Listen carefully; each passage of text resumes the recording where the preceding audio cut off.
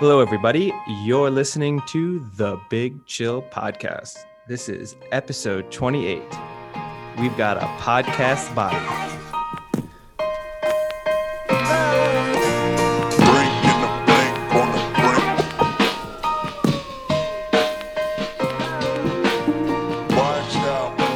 Hello, Big Chillites, and welcome back to the Big Chill Podcast.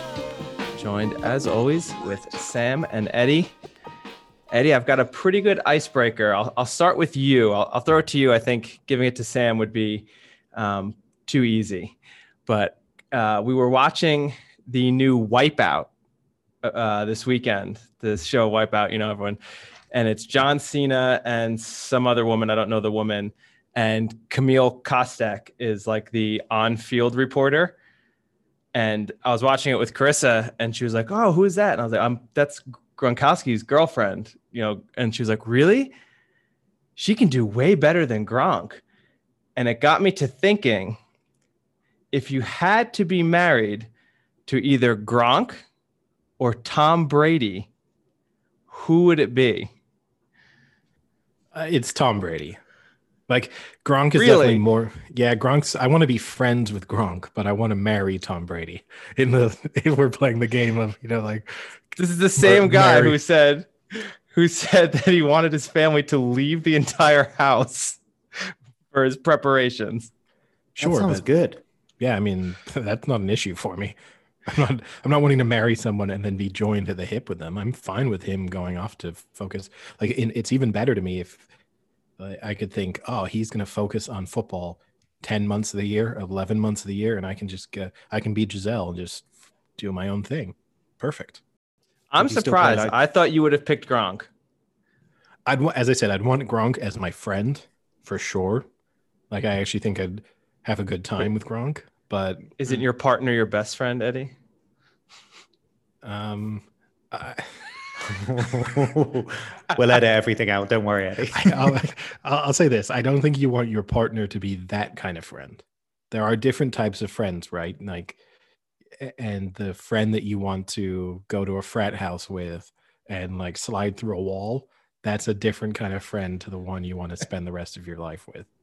Sam? To be honest, I think it's pretty easy. Brady strikes me as someone that might be a little bit more affectionate, whereas Gronk is just, well, all business is the wrong word. Wow, I didn't know how you were going to, I knew who you were going to pick really, but I didn't know the logic still kind of surprises me. There just seems to be more compassion with Brady. I don't know why. He'd probably be a more gentler lover. Yeah, he'd be a more gentler lover. Okay, that's some imagery I did not need. All right. I was just kind of going off of like the party versus weird aspect. Now the gentleness of their lovemaking. Yeah. Well, you've got to factor every part in. Gronk would take Sam to Pound Town, whereas he wants to be not the Cleveland Browns one. Exactly. So you're okay with having to live off of TB12 the rest of your life and eat avocado ice cream as your birthday treat? Wait, do I have to do that though? I'm pretty sure he forces his family to it. I think you have to do it most of the time. I'm sure you can. I mean, for starters, I can go out to lunch, right? Like, I'm not being held captive. No, you cannot. So I can go eat whatever I want. Okay, so we've established he's not Josef Fritzl. Yeah, that's really good. But so yeah, no, I think I could survive not eating strawberries one meal a day. I'll be fine. You sure? You sounded a bit kind of like umming and ahhing whether you could go out with strawberries. It seems to change your tune a little. Yeah. No. Tom Brady, not close. I take it. Also, I'll disagree with Carissa that she could do better than Gronk. I mean, better is obviously there are better looking guys out there than Gronk, but he does seem genuinely nice, genuinely fun. He's obviously very wealthy, incredibly successful. You know, like. See, that's the thing. I think a lot of his frat boy party stuff, it's not an act, but it's clearly exaggerated, I think. And look, I'm sure Friday night. I mean, he's a professional athlete, right? I mean, he has to have some discipline. Even though supposedly he was pre-filming his workouts and then sending to the coaches over the summer. Did you hear that story? No. they used to make them, because of COVID, they had to do their workouts on their own. So they had to film their workouts of them doing like the sprints and the conditioning and then send the video off. So one day Gronk just recorded like 5 days worth of conditioning and then just kept sending that every day while he was out vacationing. And then they eventually caught him because he was wearing the same clothes by like the 4th day in a row. That's the concern, because changing the clothes would be the obvious move. Like that's step one would just be 5 outfits. Like, yeah, I would be more concerned about exactly the same background, like exactly the same weather conditions or something like that would concern me more. That's how I think I would get caught. The fact that you get caught because you wear the same clothes, that's a major oversight on his part. Yeah, I can just imagine like some really awful editing, where like he's blitzing like a 60-meter sprint or something, and you just see the background like flick really quickly to like the end. Or just some really bad acting where he tries to like, oh man, can't believe it's Wednesday, July 7th already. Well, holds up a newspaper that's clearly been 6. edited. Yeah, exactly. Wow, it's 7:42 on Thursday in July. My God, the time is flying. How about this Thursday weather, huh? Oh, I can't believe it's Taco Tuesday. I better go get some of those tacos. What do you guys think? You just see Hump the clock day, am I changing. right? Hump day. Yeah. TGIF, guys. TGIF. Last workout of the week. Let's go. Now, I guess we can address the squid in the room here, which the NCAA tournament wrapped up last night with Baylor getting a mildly surprise victory, I guess, over Gonzaga. So before I give any thoughts on the game itself last night, I thought, Sam, I'd give you some good news, which you might or may not be aware of. I'll go for it. I like a bit of good news. Well, it turns out the Squid may be not the best at picking college basketball, but we did ask you to make NBA predictions at the beginning of the year. And in those predictions, you threw in a massive surprise, which was picking the Phoenix Suns to win the Pacific Division. They were 20-1 preseason. They are now 10-11 favorites to win the Pacific Division. I think they have a 6-game lead on the Clippers, I believe, something like that. Although the Clippers have played fewer games, but fundamentally, if the Lakers are out of it just because of their injury issues. So it's basically just between the Clippers and the Suns now, and it looks like the Suns have a very good chance of holding on. So I only do it in the big leagues, Eddie. I only do it in the big leagues. Yeah, you're professional only, it seems. Yeah. Pretty impressive. I don't mean that to sound arrogant, but like I had no idea about the college game, and I did terribly. I had a tiny bit more, but never to the point where I could say like the Suns were value at 20-1, and then to see them at 10-11 now. That's actually the interesting thing, right? Because most of those divisions, you'd barely heard of any of the teams. The interesting thing is you pick the Suns in the only division in which you're actually familiar with most of the teams. You knew the Lakers were the reigning champions. So actually, in the division in which you probably had the most knowledge, you made the most surprising pick, and it's going to pay off. Well, we think it's going to pay off. I mean, he's got value right now. He doesn't have a victory. He'd have a great cash out. This is the other thing. I couldn't give you too much credit because you didn't actually put your money where your mouth was. If you were sitting on, oh, really? Well, by all means, send us the screenshot and we'll put it on our Instagram. But if you were sitting on like 100 pounds on the Phoenix Suns at 20-1, I'd be giving you incredible credit. But the fact that you just threw it out as part of a pick, still impressive. But I'll send you 2 screenshots. One of them has been photoshopped. You'll just have to screenshot it. But yeah, last night's game, I didn't really care who won. I guess the disappointing thing was it wasn't a particularly good game. The only reason I kept watching was because in the back of your mind, you just thought Gonzaga are the best team. And so, okay, they're down 10, but they might make a run at some point. And fundamentally, they made the run just to get it back to 10 points. Like that was their run. All I read this morning was most of them said dominated. Most of like the sports reports said that Baylor like pretty much dominated the game. like from kind of start to finish. Don't know if that's strong. I mean, it was they had a 16, 17 point lead within a few minutes. They were totally on top. They shot the lights out from the 3-point line in the first half. So that kind of basically put the game to bed. And again, the only reason I kind of gave it any hope of turning into a good game was just because of giving Gonzaga some respect. But Baylor were shooting better. They were faster. They were stronger. Like, watching the game, it didn't look, if you knew nothing going into that, you would have come away from that thinking Gonzaga was like a 1 seed. I mean, Baylor was a 1 seed and Gonzaga was maybe like a 5 or a 6 seed. It did not look like the number 1 ranked team in college against another 1 seed. Yeah. And you have to wonder, maybe the game before with UCLA kind of took it out of them, because they were cruising through the playoffs, winning by 20, 30 points. They were cruising, and then they hit UCLA. And I mean, an amazing shot that they said that shot is going to make that kid millions of dollars in the grand scheme of things. Just based off of like endorsements and videos, and maybe these NFTs now might even get something from that. But yeah, I think personally that it took it out of them a little bit, and maybe they were tired, just overdone emotionally, physically, who knows, but they did not look the same team.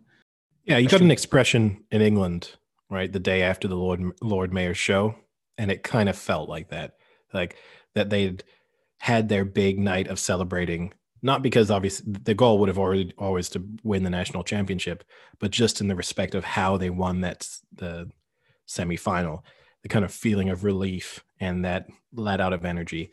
And it might be that they just couldn't get back to that level for the start of that second game. But disappointing that it wasn't a better game. That's the only thing. Do show my naivety here to put my squid hat on. Do basketball teams get found out? Like when you're in like football, soccer, Liverpool, for example, a lot of people found out a way maybe to play against their aggressive wingbacks, which is why they went on a poor run of form, for example. Do you get that in basketball? Can you really find a team out, like a way and a style of play, so you just know exactly what to do to counter it or defend against it? Or yeah, 100%. Really? Yeah, 100%. With the types of plays they're running, if they're running like the type of defense, if it's zone, if it's man, if it's 2-3, 3-2, like all those different types of things. You see teams get found out over the course of even in a game, like midway, can get to halftime and a team can make adjustments and the flow of the game can totally change. So yeah, it happens all the time. I don't think Gonzaga, I don't think the issue was that they were found out. It's just they were second best on the day by a long, long way. Yeah. And it's tough, whether they were found out or not, to have their first loss of the season be the championship. That's got to rip one through. I mean, they can ask Tom Brady and the Patriots how they feel after coming face to face with the Giants, but yeah, and to be a team that was so close to putting yourself, not in the history books in the same way the Patriots had done, but like if Gonzaga had won, if Gonzaga had won in the style that Baylor won, they would have legitimately entered that discussion of like, where do they rank in the greatest college teams of all time? And instead now you're just totally forgotten. Like no one's ever going to be talking about this Gonzaga team apart from in the future when an undefeated team makes the championship game. And then people will say, well, Gonzaga in 2021, like barely had a close game over the course of the season and then got blown out in the final. Now you had the men's championship game that was a shooting clinic by Baylor, who pulled ahead and won handedly, versus the women's game, which was a very close game to the very end, last shot of the game, winner take all, but was riddled with very poor playing. And I'm not saying that because they're women. I've watched other women's games. So I've watched Arizona's last 3 or 4 games, and the quality in this game was just so bad. Both teams were just missing everything they shot. At the end of the day, what's better to watch? The Baylor blowout and them going 70% from threes, or the buzzer beater at the end in the Arizona Stanford game? I'd always rather watch a close game. If I'm a neutral, if you tell me that I'm in any way invested in any one of those four teams, then I'd rather be Baylor. But if I'm just a neutral and I'm sitting down to watch a game, I'd rather a bad game that's close than a high quality game that's a blowout. Yeah, it was exciting at the end for sure. And it was a shame the way it ended, because I think everyone on the court knew who was getting the ball, and it was just a terribly run play. I mean, that was, in terms of running a last play with 5 seconds, that's about as bad as you could have asked for. Oh, if you made Sam watch that, it would make Sam believe that basketball teams don't call plays, because it did just look like they inbounded the ball to the player they wanted to shoot, and then she just dribbled for a couple seconds, got swamped by other players, and then just heaved it in a hope for the best. And maybe that's what they drew up. It actually got pretty close. That's the worst part too. She almost made it. Yeah. And I think, well, the crazy part too is, I get that you want your best player to get the ball. I don't have an issue with that. But I don't think the way to go about it is to give her the ball 2 feet from the sidelines and then have her be swarmed by 4 players and have all of your players on the same side, so you can't even access them. You know, like she was put in such a tough spot, but she had a player wide open with like a second and a half left before she like did this weird turnaround from way beyond 3-point. She had someone wide open, and it's a shame she either didn't see it or just had the mentality that I'm going to take the final shot no matter what. But it was not a good look for like, let's draw up a great last play, and then that's what you get out of it. Which, that's a tough call in basketball, right? Because sometimes you get killed. Like LeBron at times has been killed over the course of his career for passing up the last shot, but in doing so, he's passed it to an open guy. And if you do it, you got to hope the guy makes it. Like if you're Michael Jordan deferring to Steve Kerr better make the shot, because otherwise people are going to be like, why didn't you take the shot, MJ? Like that's the... You can't win in those scenarios, right? If Michael Jordan shoots and misses, then they'll say, why don't you pass to the wide open guy, and vice versa. Like you're never going to win from a the only way you win coverage fan standpoint. The only way you win is if one of you makes the shot. Like if you hold on to it, you got to make it. And if you pass it, the wide open player who's technically worse has better make it too. But yeah, if you give up the ball and then that player misses, it'll be like, well, obviously you should have taken the final shot. You kind of like, you didn't, the moment got too big for you. Or if you hold on to it, it's like, oh, look how selfish he is. He could have passed to a wide open player. He doesn't trust his teammates. It's all about him.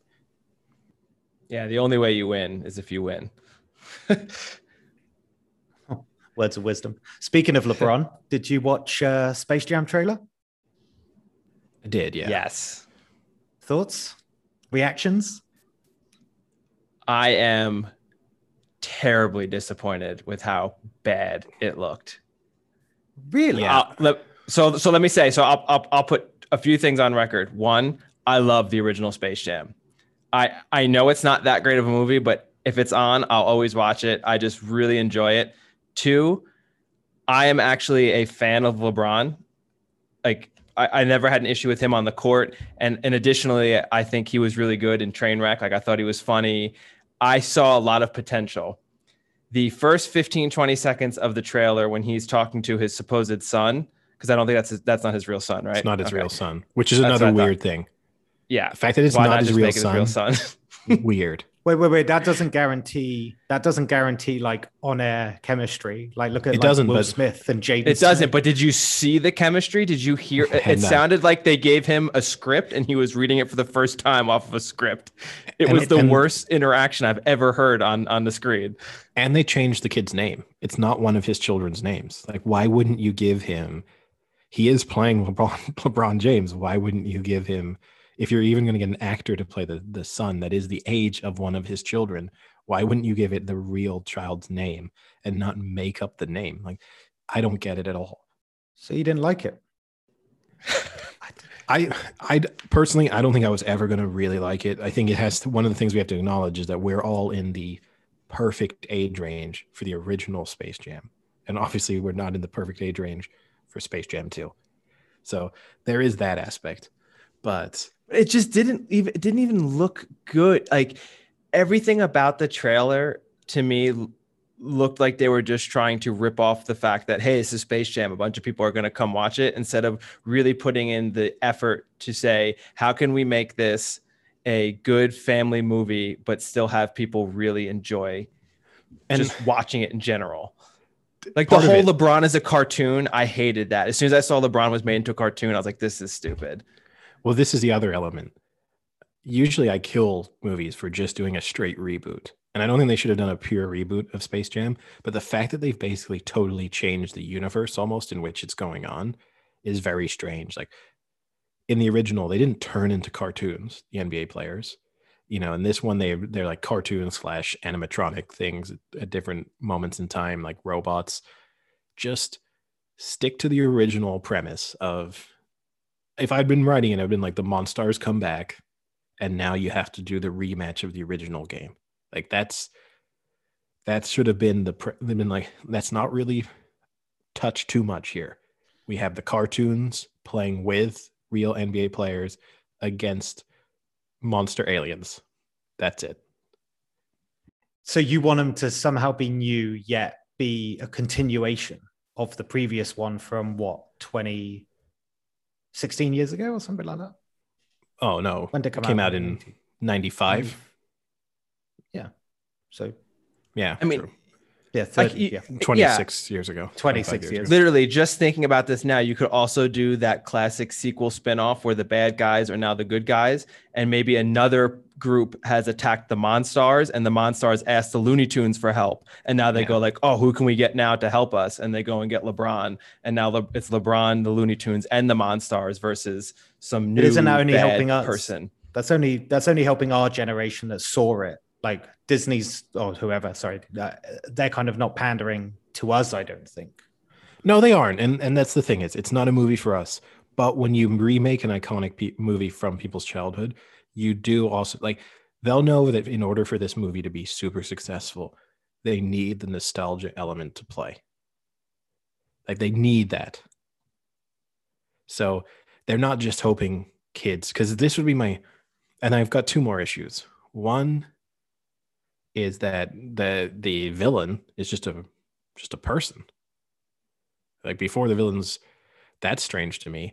And then the other issue, if they didn't need nostalgia to play, I don't think LeBron James, like, the thing about Michael Jordan being in a movie in the mid-90s is he was Michael Jordan. Like, he was famous like no other person on earth, basically. He was loved by fundamentally everyone. Every little kid wanted to be him. LeBron isn't on that level. So you need the nostalgia. People have to want to go and see Space Jam. They're not wanting to go and see LeBron James. Whereas first time around, people just wanted to see Michael Jordan. The Space Jam element actually kind of didn't really matter. Yeah, the Looney Tunes aspect of this all is completely irrelevant in a way.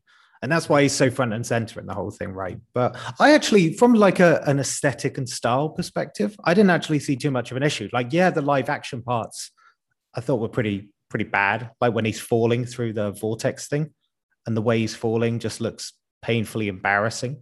Like there's nothing in it. But from a like acting, from a like animation style and things like that, didn't really have an issue with it. It's only a trailer after all. Half the stuff might not even be in the film, but I didn't mind the artistic direction. We can't judge it too hard because it's a trailer, and they might even get some feedback from this trailer and adjust certain things. But like Sonic. Yes, exactly. But maybe they'll cut LeBron James out. Yeah. Remember we told you LeBron was going to be in it? Michael Jordan's back. We just just brought him back in. Yeah, just put the like MJ crying face on top of LeBron James at all times. But I mean, it's not a good sign because the trailer, usually is picking out best parts of movies to kind of entice you in a little bit without obviously giving spoiler alerts. But to have that opening monologue be the part that's kind of supposed to drag you in and be like, is he literally reading this for the first time live? What is going on right now? And I agree with you. Like, LeBron James is legitimately good in Trainwreck. He is funny in Trainwreck, which isn't a movie. I don't love it as a movie, but he is probably the best part of it. And so I thought that he clearly has more acting ability than Michael Jordan. Like, that's not close. Like, you can turn LeBron into a funnier character than the original MJ character in Space Jam. And the fact that they've missed on that part is surprising and disappointing. So you didn't need to be that good an actor in the 90s. Like, people just did whatever. I don't actually. I don't think that in the 90s that many people cared about genuinely incredible acting. Just look at like all of the Batman films for a start. So you think the standard of acting is higher now than it was in the 90s? I think there was a hell of a lot more misses back in the 90s that we look back on nostalgically. Like, we've already had these chats about like Jim Carrey's best films and stuff like that. A lot of people look back at those films more fondly than probably the acting quality was back then. That's all I'm saying. And I'm just saying that Michael Jordan didn't need to be good, probably to be remembered fondly. I don't think Michael Jordan's bad in Space Jam, but he's not. The thing Michael Jordan does well in Space Jam is he knows his limitations. He knows he's just supposed to be like limited MJ. He's not funny. There's funny things that happen out of interactions with the Looney Tunes, but he himself is not delivering like quick one-liners. Whereas based on the train wreck resume of LeBron James, you felt like he actually had the ability to kind of carry a scene by himself. There was that moment where it's like, what in the Matrix hell is this or something? That's terrible. That's an awful line. No, don't bring in these nasty ass references. Because it's Warner Brothers, isn't it? Hence why like Iron Giant was in it. They brought in they even had like Gandalf on one part of it as well. It's like, come on, this is Looney Tunes. Just keep it there. Keep it in your universe. Yeah. The other thing that will be interesting about this now is if this flops, this is another critique about how LeBron will never be MJ. Yeah, for sure. And this would have been the area he felt like it would have been a landslide for him. Yeah. Poor LeBron. It's another thing he's going to have compared against MJ, which I'm surprised he actually did that, because he's going to be endlessly compared to MJ in another realm. Like, I mean, he gets it his entire life. Everything he opens is probably, like compared to MJ. And now he's asked to do a movie that is a remake of a movie Michael Jordan made, Michael Jordan's only movie, I'm surprised he decided to do that. But he's like us, right? So he's our age fundamentally. And he would have looked at that. That would have been a movie he loved from his childhood. And it's a chance to bring it back. I would have done it. I would have acknowledged in the press buildup. In the press buildup, I would have kind of said, "We'll never be better than the original." I know it's surprising they didn't call me instead of LeBron, but I will say, even if it's bad, I'll still take LeBron over Blake Griffin, who they were originally saying was going to do it. Yeah, and that's the other the fact they had to get a star. It had to be like the whole premise of it is it's got to be a superstar, and especially would have aged badly because Blake Griffin's career continues to just fall off a cliff. So if that movie had been coming out this summer after he'd just been like amnestied by a team and just given away for free to the Brooklyn Nets, and then he's supposed to be the NBA player saving mankind, that would have been a difficult premise. But look, they can't all be hits. But fortunately, you made Sam and I watch another Disney movie, a Disney series this weekend, when we have watched the first 2 episodes of the reboot of the Mighty Ducks franchise. Well, not a reboot. Yeah, because it's actually a continuation. It's a follow-on in the same universe. Yeah. How have you not followed the intricate plot line, Eddie? A TV sequel. Yeah. So a very similar argument here. You have the original Space Jam, and then you have, the next generation trying to hit the new crowd, and it's basically the same thing.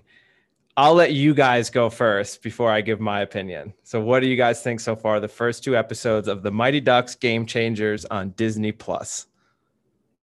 It's pretty bad. It's really pretty bad. Like, this is one of the reasons why I don't like starting new shows, because I am so worried they're going to be garbage. Yeah, it's pretty bad. Everything's just cringeworthy. I just find it all very like generic in terms of how they all meet. Some of the really corny lines they use. The product placement in it is gross. Like that one bit when they're in like the canteen and he airdrops everyone. It's just little horrible moments like that do not. It doesn't sit right with me in the. That didn't even strike me. I've got a lot of issues with it. That didn't even strike me as product placement. Well, you can't airdrop on Android, so sure, but I didn't make the connection there. I was just like, oh, he's airdropping photos to people. I didn't think about the fact that he was on an iPhone.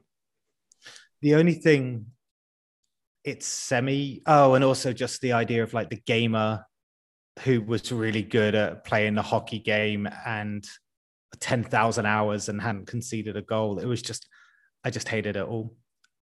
Also, saying one of them had like a podcast body. I don't know if you took offense to that. I thought that was the best line of the first two episodes. He's the only one. He's the only redeeming factor for me at this point, 2 episodes in. He's kind of funny. Again, this is not meant for us, right? This is meant for little kids. Like this, we are well above the age range of people who are supposed to be watching this TV show. But there's a number of things I don't get about it. I don't get why they consistently try and make that like Canadian kid just fuckable. Like, I don't know why I have to continue to watch like glamour. Oh, you mean like the flowing locks and the hair and then the 13-year-old kid. Receptionist. Yeah. I don't know He's why. He's an 8th grader. Keep in mind, no, is he 8th or 6th grader? No, 12 to 14 is the age group they're in. Yeah. So they're probably like 13. I want to go onto IMDb and see if anyone has put a review similar to you saying that the Mighty Ducks Game Changer upsets me on an almost pedophilic level. No. It's true though, because he's hold on. No, I need to say upsets me on a pedophilic level would imply that it like upsets my pedophilic tendencies. That is not how I describe it. You just said making a child fuckable. Yeah, I don't know why. There is a pedophilic. It doesn't mean about you. I mean generally speaking. Well, no, because here's part anti-pedophilic. Yeah, here's part of the thing too, right? I guess if you are a 10 to 15-year-old watching that, then he is the good-looking kid in the bunch. So but they do seem to go overboard with the slow motion when he's flirting with a 45-year-old secretary. Yeah, what? She's lapping it up. She's lapping it up as well. And that was also encouraged. Sam, that's acting. It's not real. This isn't How to Catch a Predator. Hey, they went to the Lost and Found after. It was in the cuts. It was in the outtakes. It's gross. But yeah, and maybe it will get explained. I don't really understand the Gordon Bombay storyline as much either. It doesn't. Am I missing something that happened at the end of the original Mighty Ducks franchise? So I think it will get explained. He kind of just disappears from the third one. They get a new coach. And from what I've seen, the original cast comes back. So there was some falling out with Charlie Conway, and his mother, who he was dating or with. And I guess that kind of ended his love for hockey. But I had seen that the original cast is coming back. There was back in the pictures TV of them series, on the ice. Yeah, on the TV series. So I'm assuming they're going to fill in, why he had this falling out with hockey and what happened with the original Ducks and Conway and his mother and things like that. You'd hope so. Yeah. Except Goldberg is not coming back. Okay. He's currently in rehab still. Yeah. That would have been good. I kind of admire the twist of making the Mighty Ducks the bad guys, but also kind of hate it. They're cringeworthy, the bad guys, though, isn't it? It's like that start thing where it's like, oh, you're not the Mighty Ducks to have fun. Like it's all just It's all a little bit too cringeworthy for me. Maybe because it's not my generation, like you say. But no, that's I don't want to be this, like, nothing's worse, right, than me. It's like me sitting down to critique Hannah Montana episodes. Like, it is not made for me. Oh, that's a podcast. That's a podcast. Yeah. So I don't want to be like, why are these assholes ripping apart a children's television show? But again, when you are bringing back a franchise that, again, we're right in the wheelhouse of the original Mighty Ducks franchises, they have to know that part of what they want to happen is for people of our age to watch it, either with their kids or by themselves. You know that they'll want the, like, kind of ironic appreciation of it. And to me, there's no jokes taking place on a higher level. Like, you can make a kid's show where this is a joke for the kid, and here's the joke for the parents, and everybody's laughing, but they're getting different elements of it. Where this is just like, here's a really bad joke for the kids. Eddie, you have struck the nail right there, because when we watched the first 2 episodes, I said, it seems like they're shooting for just too low of the age bracket with all of the jokes and the play and everything. Because then we went back and watched the original Mighty Ducks, and it's the same age group, same type of kids. Like, half of them can barely skate. They're wearing like leather emo jackets. You know, they don't have equipment. They're wearing like random helmets. Very similar concept on all of that, except you have the adult aspect of that movie, where as an adult, I still watched that movie and said, oh, this is an enjoyable movie. It's not like every 5 minutes, like Sam said, you get a cringeworthy, like really, really corny 6th grade joke. And you're like, that's the joke of the episode. You know, like, I have a podcast body. Great, good line, but that's the best joke in the whole episode. You know, it's not hitting at every level. Episodes. They are not hitting at every level. And it's so disappointing, because when you watch the original, it hits on all of those levels, like the 12 to 14 age group, to 18, and then the adults can even enjoy it. And it is not. And I'll tell you another thing that really bothers me is I am not, never was, and never will be a Gilmore Girls fan. And I hate both of them. I cannot stand anything that either one of them are in. They are 2 of the most annoying actors on the planet for me. And she does not help it. She is like her Gilmore Girls stereotype personality, and it is very annoying. It's a weird casting decision, because similarly too, you'll know that all the people from our age group who then go into it will so strongly identify her with a singular role. I would have tried to have cast a kind of unknown person for that one, and then relied on the fact that the Gordon Bombay role was going to be, I'm going to say, star power. That's a compliment that he does not deserve based on the work of the last 26 years or so. But like, it didn't need a recognizable female lead. So that, and maybe it will get better, but I think, yeah, obviously I haven't rewatched them that recently, but I know that when I went to watch the Mighty Ducks in cinema with my parents, that they enjoyed the movies. Yeah. They walked away like, and there were times when my parents told me they didn't like some of the movies we went to see as kids, you know, like, they'd never rip it apart in front of me, but there would definitely be moments where they were like, no, not so good. But that was, the Mighty Ducks was one I remember being as a kid rewatching it on TV, like with my dad, and him happily watching, not being like, okay, yeah, you watch this and I'll go off, like him happily sitting and watching it with me. So I can't imagine if I had a 13-year-old son that I'd be delighted to sit down and watch that TV series with him. I would do it. There were worse things, but I wouldn't be sitting there enjoying the experience.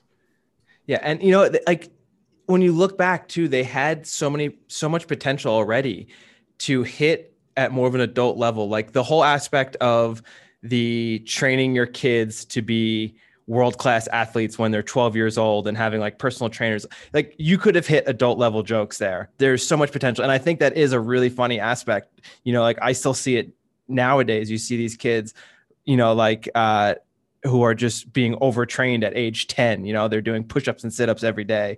And you could make those jokes, but the way they went about them were just so bad and corny. They put no effort into this. It's a shame. It really is a shame because it had the potential. Like I like the idea, like Sam said, I like the idea that the Ducks are the bad guys, but even, you know, like they're like, oh, we'll start our own team. What's your name? The Don't Bothers. Like that's the best they came up with. Terrible. The Don't Bothers. I mean, you have to think, right? The original Mighty Ducks were so well branded that they had an NHL team named after them. Yeah.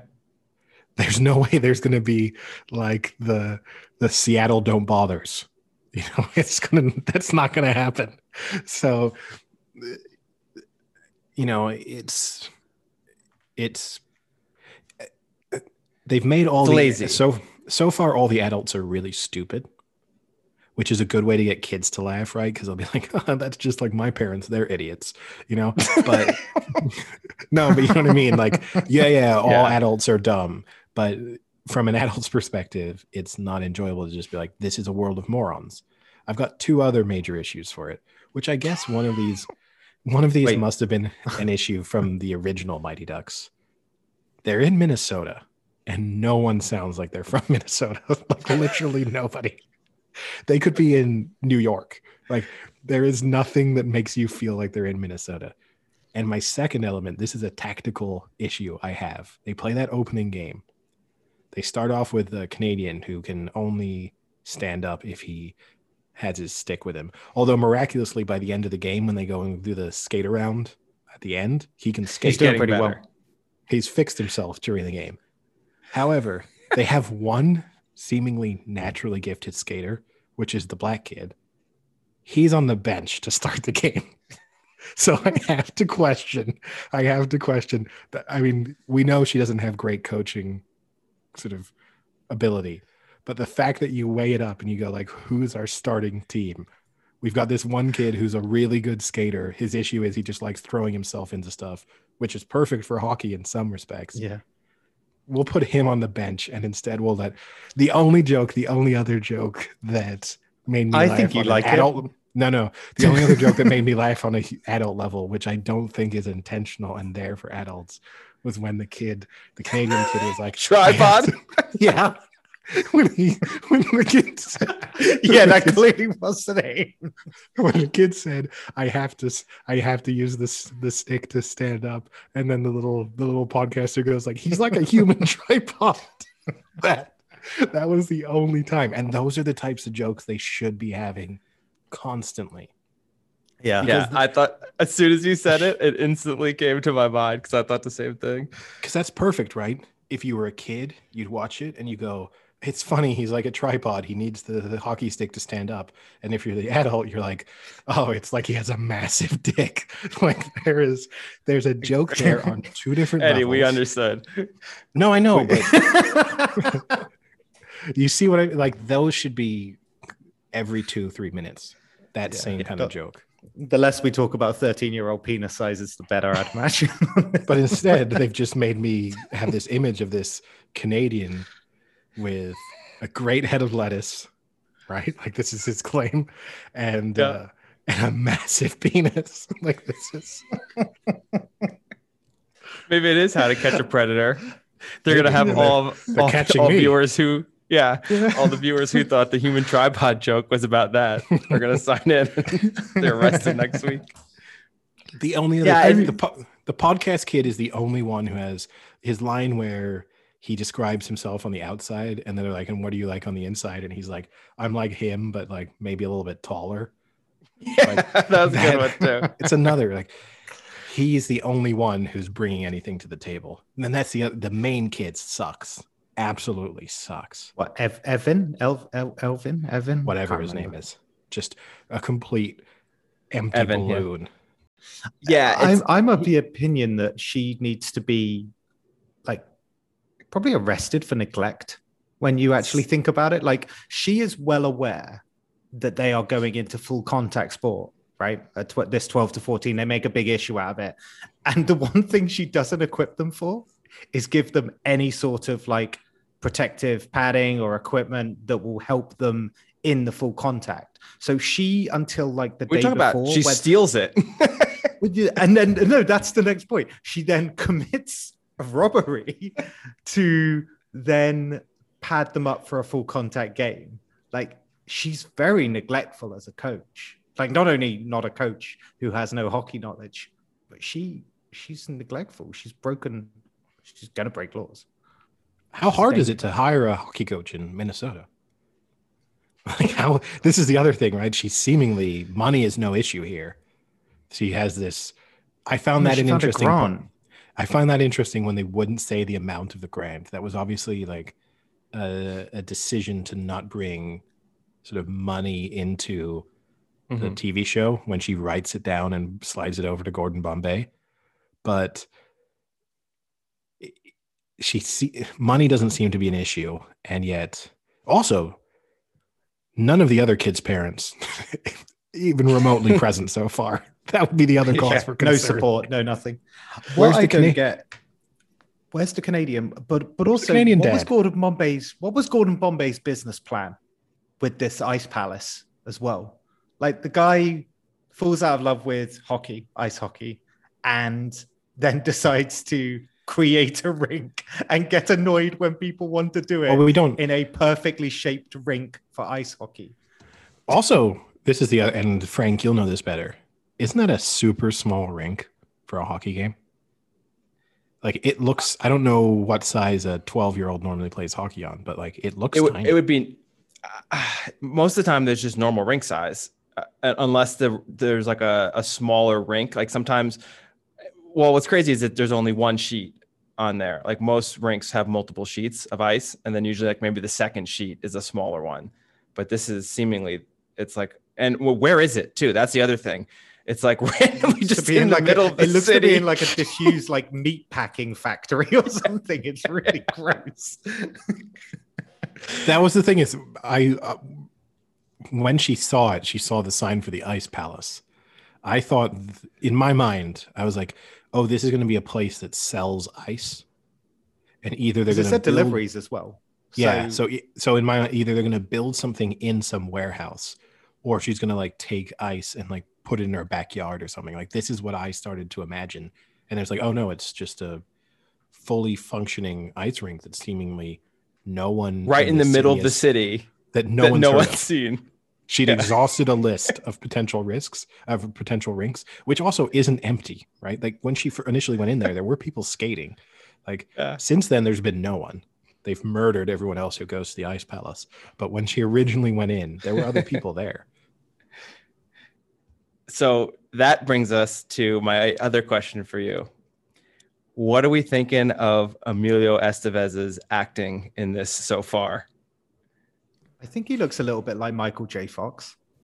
Do you not Can you elaborate? I need an elaboration here. Yeah, I'm not gonna bite, but yeah. I just think whenever I look at him, I don't mean kind of like the now Michael J. Fox. Like puffy face plastic surgery, because that's what he looks like to me. He's got a very puffy face plastic surgery look. It looks like I just think they both have the same. Both main adults went to the same plastic surgeon, I think, and they should both be looking for refunds.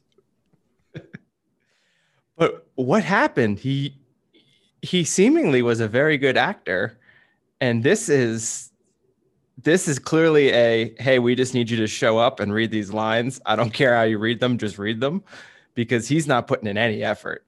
It's easy to not put in effort though when you're like this grumpy. Like, you just say things without any passion or care. So when you're like this grumpy guy who doesn't want to get involved in hockey, it's quite easy to deliver those lines. He's got he's deliberately got no passion. His character needs to be an alcoholic. That's what really needs to be there.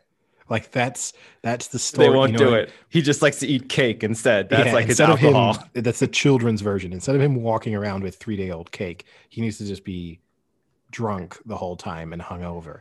Like, when he's taking a nap, he should have been hungover in that scene, not just implied hungover. Yes, we don't need to see him. It's a children's show. Like, again, whiskey pot. For adults, it should register he's hungover. And instead it's just like, I nap between 2 and 5. It's like, but that's the whole plot line of the original movie. Because he has a DUI, right? He gets a DUI and he gets sentenced to community service. That's the whole premise of the original movie. Wouldn't it be really easy for him to just then become an alcoholic? Yeah. And then, but you're a little hard on him, Frank, because he's doing the best out of the Sheens. Like, I know. He doesn't have much to work with. In his competition between him and his 2 brothers, he's winning. Oh, you mean in life?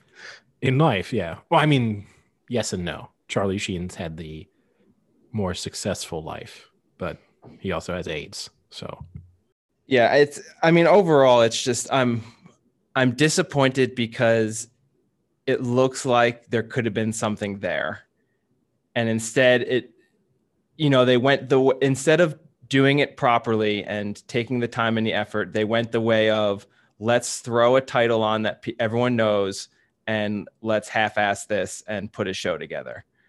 But I still will watch the rest of the season, of course. I'm committed to. You've forced my hand, unfortunately, here. If I stumbled across it, I'd be out. But you've made me have to watch this forever.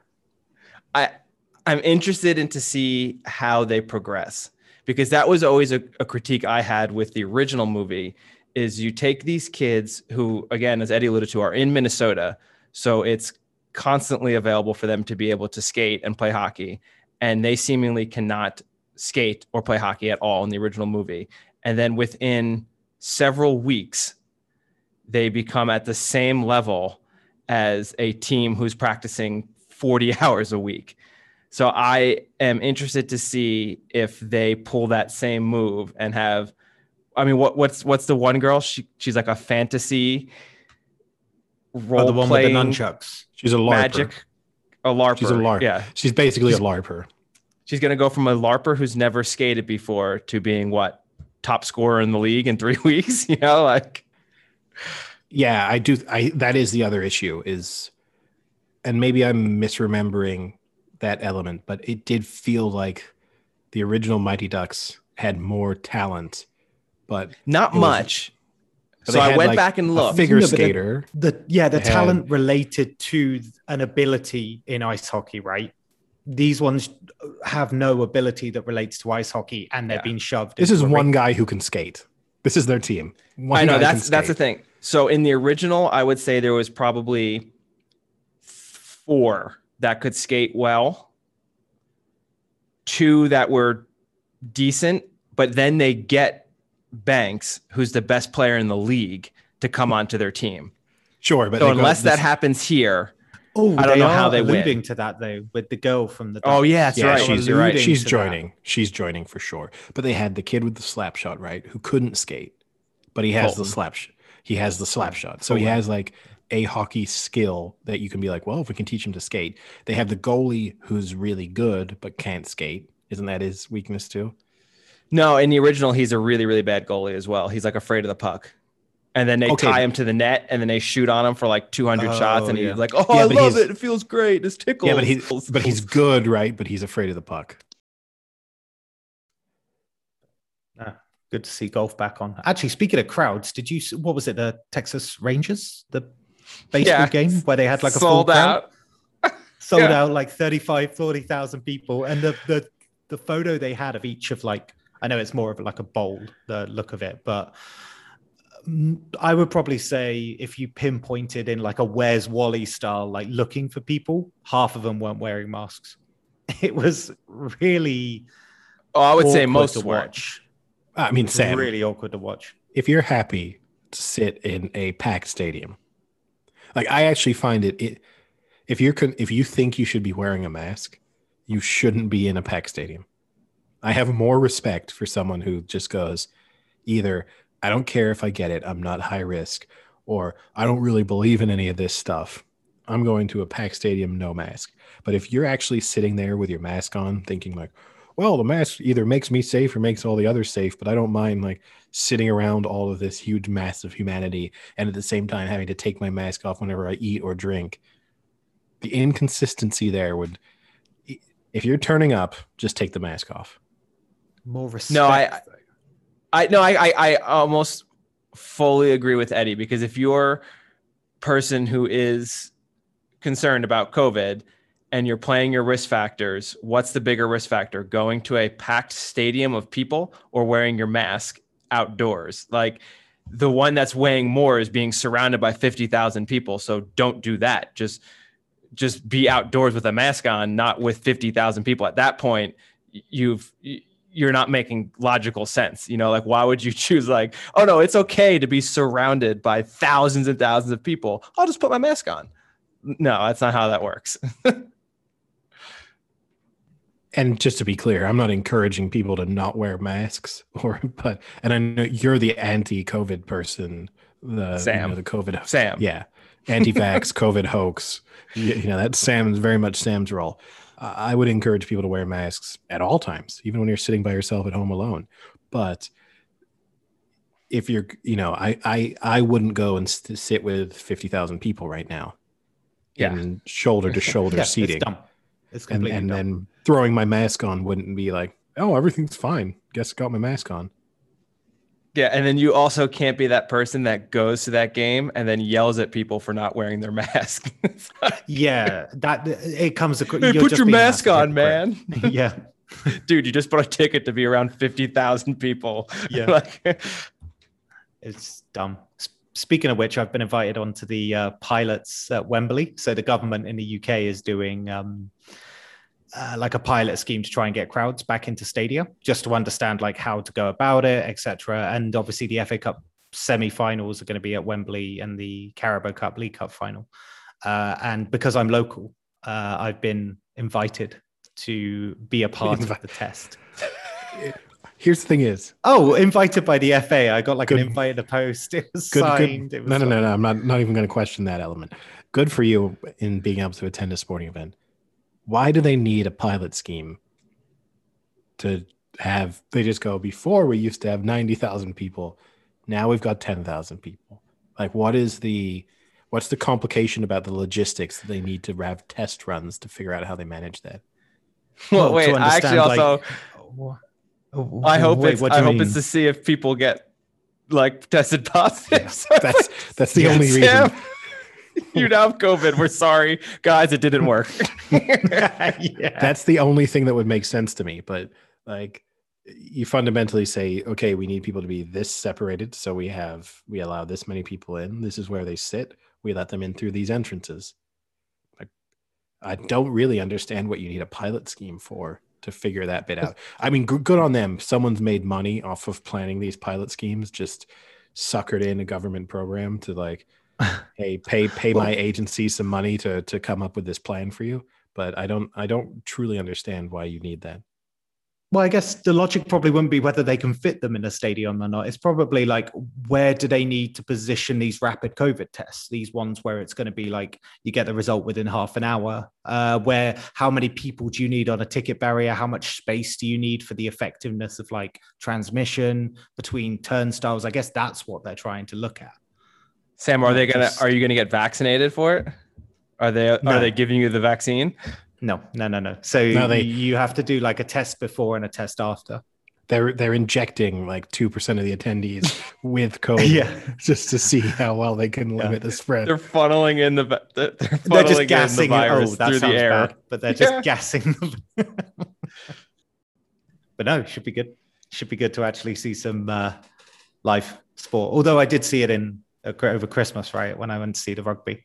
But yeah, it'd be good to actually go to Wembley. Yeah, I mean, we know you don't believe in COVID. It's fine. Yeah, I ate at a restaurant for the first time in a very, very long time this weekend. It was strange at first. Just not used to it. It's really weird. Yeah, I can't remember the last time I ate at a restaurant. It would be the summer. I was the same way. Summer for me, I guess. But yeah, since July, I think is the last time I ate at a restaurant. At the height of the pandemic. But I mean, it was still there were still restrictions in place. So it's not like it was full seating, full everything. But that is the last time I ate out. Also, I mean, we might be reaching the height of the pandemic here, so don't the best is yet to come, Frank. Don't underestimate our ability to still peak. Well, you guys are always welcome to come to Arizona and get vaccinated. 16 and over. That's all you got to be. Okay, we've been through this. It's illegal for me to leave the UK at the moment. I can't get out of the country. I can't go more than 10 kilometers. So getting to Arizona would again be a challenge. But we appreciate the offer.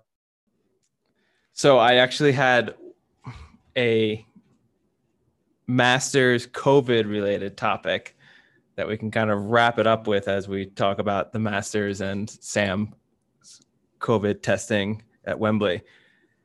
Last year, DeChambeau said that he didn't feel right during the Masters and that something was wrong. And he swore that he had COVID. So he got tested over a dozen times during the weekend of the Masters and then afterwards, swearing he had COVID. He did not ever test positive once out of like the dozen times he tests. He was so like, he really thought he had something. So they went further. They ended up doing CT scans, x-rays, an ultrasound on his heart, measured the blood vessels in his neck, infection checks, brain scans, and oxygen levels throughout the next 3 weeks. To quote DeChambeau, there were some interesting things that went on. Took about 4 or 5 months to figure out what it was. Next line. And we couldn't find anything. Absolutely nothing. So it took him 5 months to find out he had nothing wrong with him. It's just that they've yet to develop an effective clinical test for being an asshole.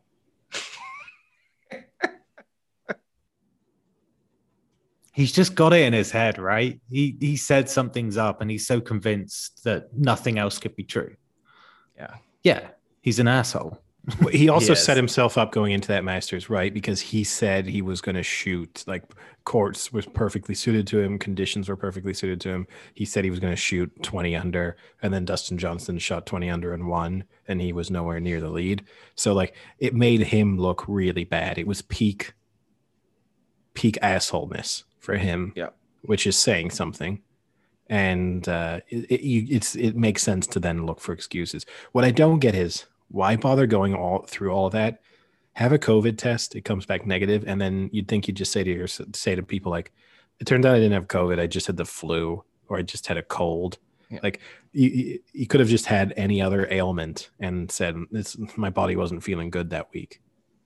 Yeah, and to me, you can look at this 2 ways. You can look at it as he's either a person who is, like partially OCD about everything he does, like what he's eating, what he's drinking, how he's training, how his body feels, or he's a person who just needs an excuse when he doesn't do well instead of just owning up to the fact that he didn't do what he said he was going to do.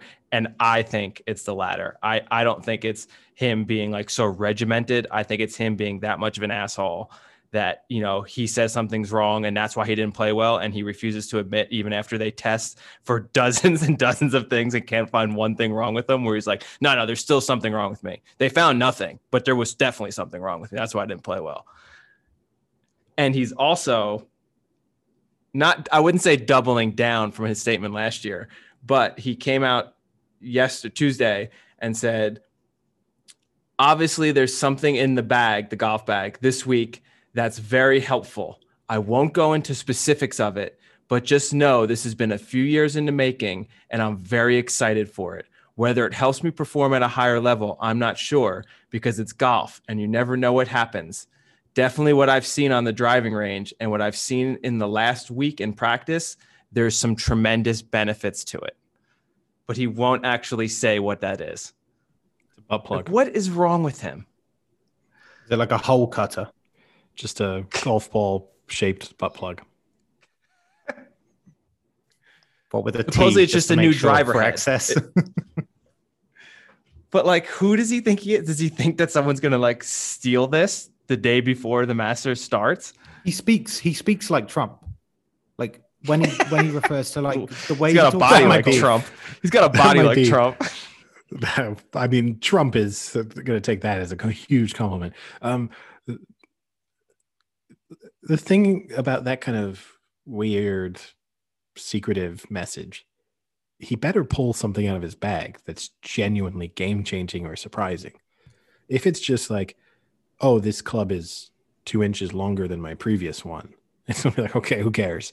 But like he better be pulling something out that they have been working on for years, where it's like, this is a 12 iron.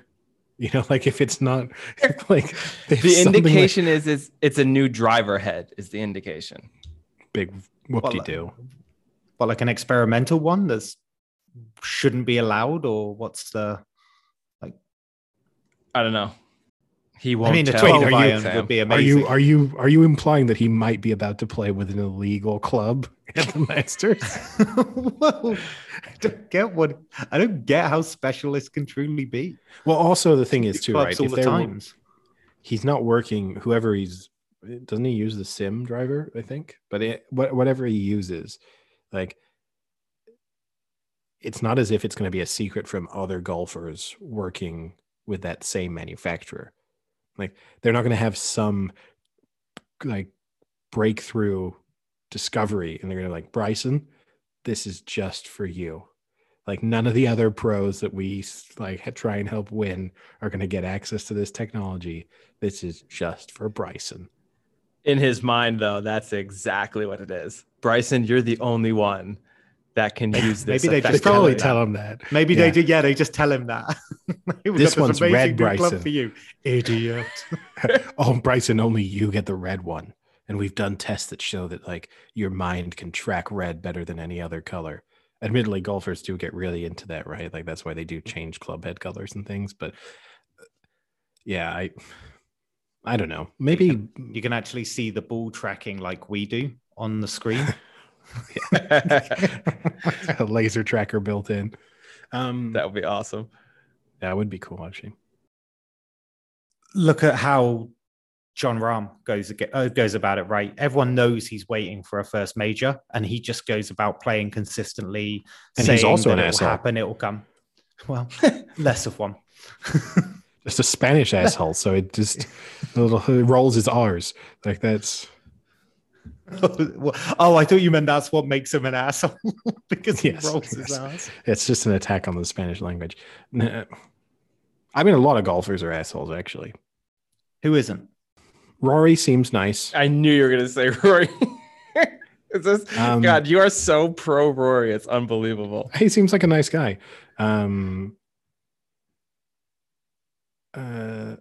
Dustin Johnson seems nice. He's just super boring, but he's not an asshole. He's just really, really boring. Brooks Koepka seems like legitimately nice and down to earth. Like, when you hear him talking about being a golfer, when he attacks Bryson. Yes, like, that's the best. He's got like a personality and a sense of humor and stuff. Justin Thomas, until he revealed himself as throwing around homophobic slurs, he was doing okay until then. Jordan Spieth doesn't seem like an asshole. Again, just seems boring. Like, but it's, if you did the Venn diagram of like golfers and one of the circles was boring and one of the circles was assholes, there wouldn't be a lot in any other the other circles. That's for sure. I mean, you have to be a little boring to be a golfer, right? You're dedicating 10 hours a day to just kind of walking around a golf course all the time, or crashing. You kind of have to. Yeah. Multiple times. But unfortunately, without Tiger, I guess you're going to have to root for Phil Mickelson to be the dark horse to win. I'm going to have to replace Tiger. Yeah, I mean, Phil Mickelson doesn't really seem like an asshole, I will say. And he's kind of occasionally entertaining. He's got like asshole vibes, but he also seems kind of fun. He seems a bit comical with his asshole vibes. Yeah, you're right. Yeah, I get that. I feel like if you actually played around with Phil Mickelson, probably be good fun. Yeah, probably be a lot of fun. You'd probably Whereas a lot of these guys would be a nightmare. That was actually an interesting question I saw on Twitter. Maybe we could finish this off. Finish the podcast off with on this note. If you had to play LeBron James in one-on-one in basketball, and you either could have LeBron James's body and your like basketball IQ, or LeBron James's basketball IQ and your body? Which one do you choose? And then like which version wins? See, I saw this, I think, a little different. I thought it was just who wins if it's your skill set in LeBron's body versus your body with LeBron's skills. Like LeBron has your body. Okay, well, we can think of it that way. Mine's easy. It has to be LeBron's body because I'm like 5'7". So if I'm in my body, even with all of that knowledge of basketball, I'm just not doing it. So I'd have to kind of risk it, at least knowing that I have like the athleticism to potentially get it. Yeah, I agree with you. I just don't see the drop off would have to be so significant you'd have to be like a vegetable for the like basketball IQ drop off to in any way, or you yourself are very big. Like, I don't think it's just basketball IQ. I think it's like skill set too. Yeah, but I can dribble a basketball, and I'm 6'2". And I know if you put me in LeBron's body with my current skill set, I could dunk on myself every time. Like it wouldn't be a challenge. But your shot would still suck, and his shot would still be okay in your body. Yeah, but he couldn't block me. I could block him every time. If you are good at defense. I'm in LeBron's body. I'm still way faster, way bigger. Like, I mean, come on. Like, you think if you just put LeBron James into my body, I would blow by LeBron James? Like, that's overestimating my physical abilities and way underestimating LeBron James's physical abilities. You're basically saying, if you think that, the vote of confidence for yourself is you're just like 90% of the way to being an NBA player. I get it. If you were 6'6" and like pretty decent at basketball, you might be like, oh, this is a toss up. But if you're under 6'3" and you're not already an NBA player, this is not a tough question. Yeah, but it also then, you're right. You're absolutely right. You take the size, the physicality, but it also then brings into question something I think we've talked about previously is, are basketball players just good at basketball because they're tall? Like, is that like the defining prerequisite to being a good NBA player is you just have to have height and size? I think you're getting a long way towards there. Yeah. And you're definitely eliminating yourself if you don't have it. The way I'd sum it up, I remember when I was in high school. Oh, Eddie, what racist school did you go to? Hey, there was a Mexican and a black kid there. That's already a good start. Okay. Wow. Someone now sounds like Trump. Sound like DeChambeau. And we had a gay kid, just so I sound like a little bit more like Justin Thomas. Now that would be the twist, right? That's what a story arc. That's how Justin Thomas could have saved himself from the accusations of the homophobic slur, is if after that round, he just comes out of the closet. That would have been the move. Just committed to, he would have had to have dated a man for like 2 years just to save all of his sponsorship deals. Wait, when you say that would have been the move, do you mean that he would have in this tactical moment had to gone, I've got to tell him I'm gay? Like, you've got a wife. Oh, no, yeah. It doesn't matter. It doesn't matter. Wherever that happened, like that happened on like the 13th hole, right? He spends the next 5 holes and he's just like trying to figure it out. Like hole 16, he just goes to his caddy like, I'm going to have to be gay for a couple of years. Like no Kiss other me. choice. Kiss me on the 18th. Yes. Kiss me.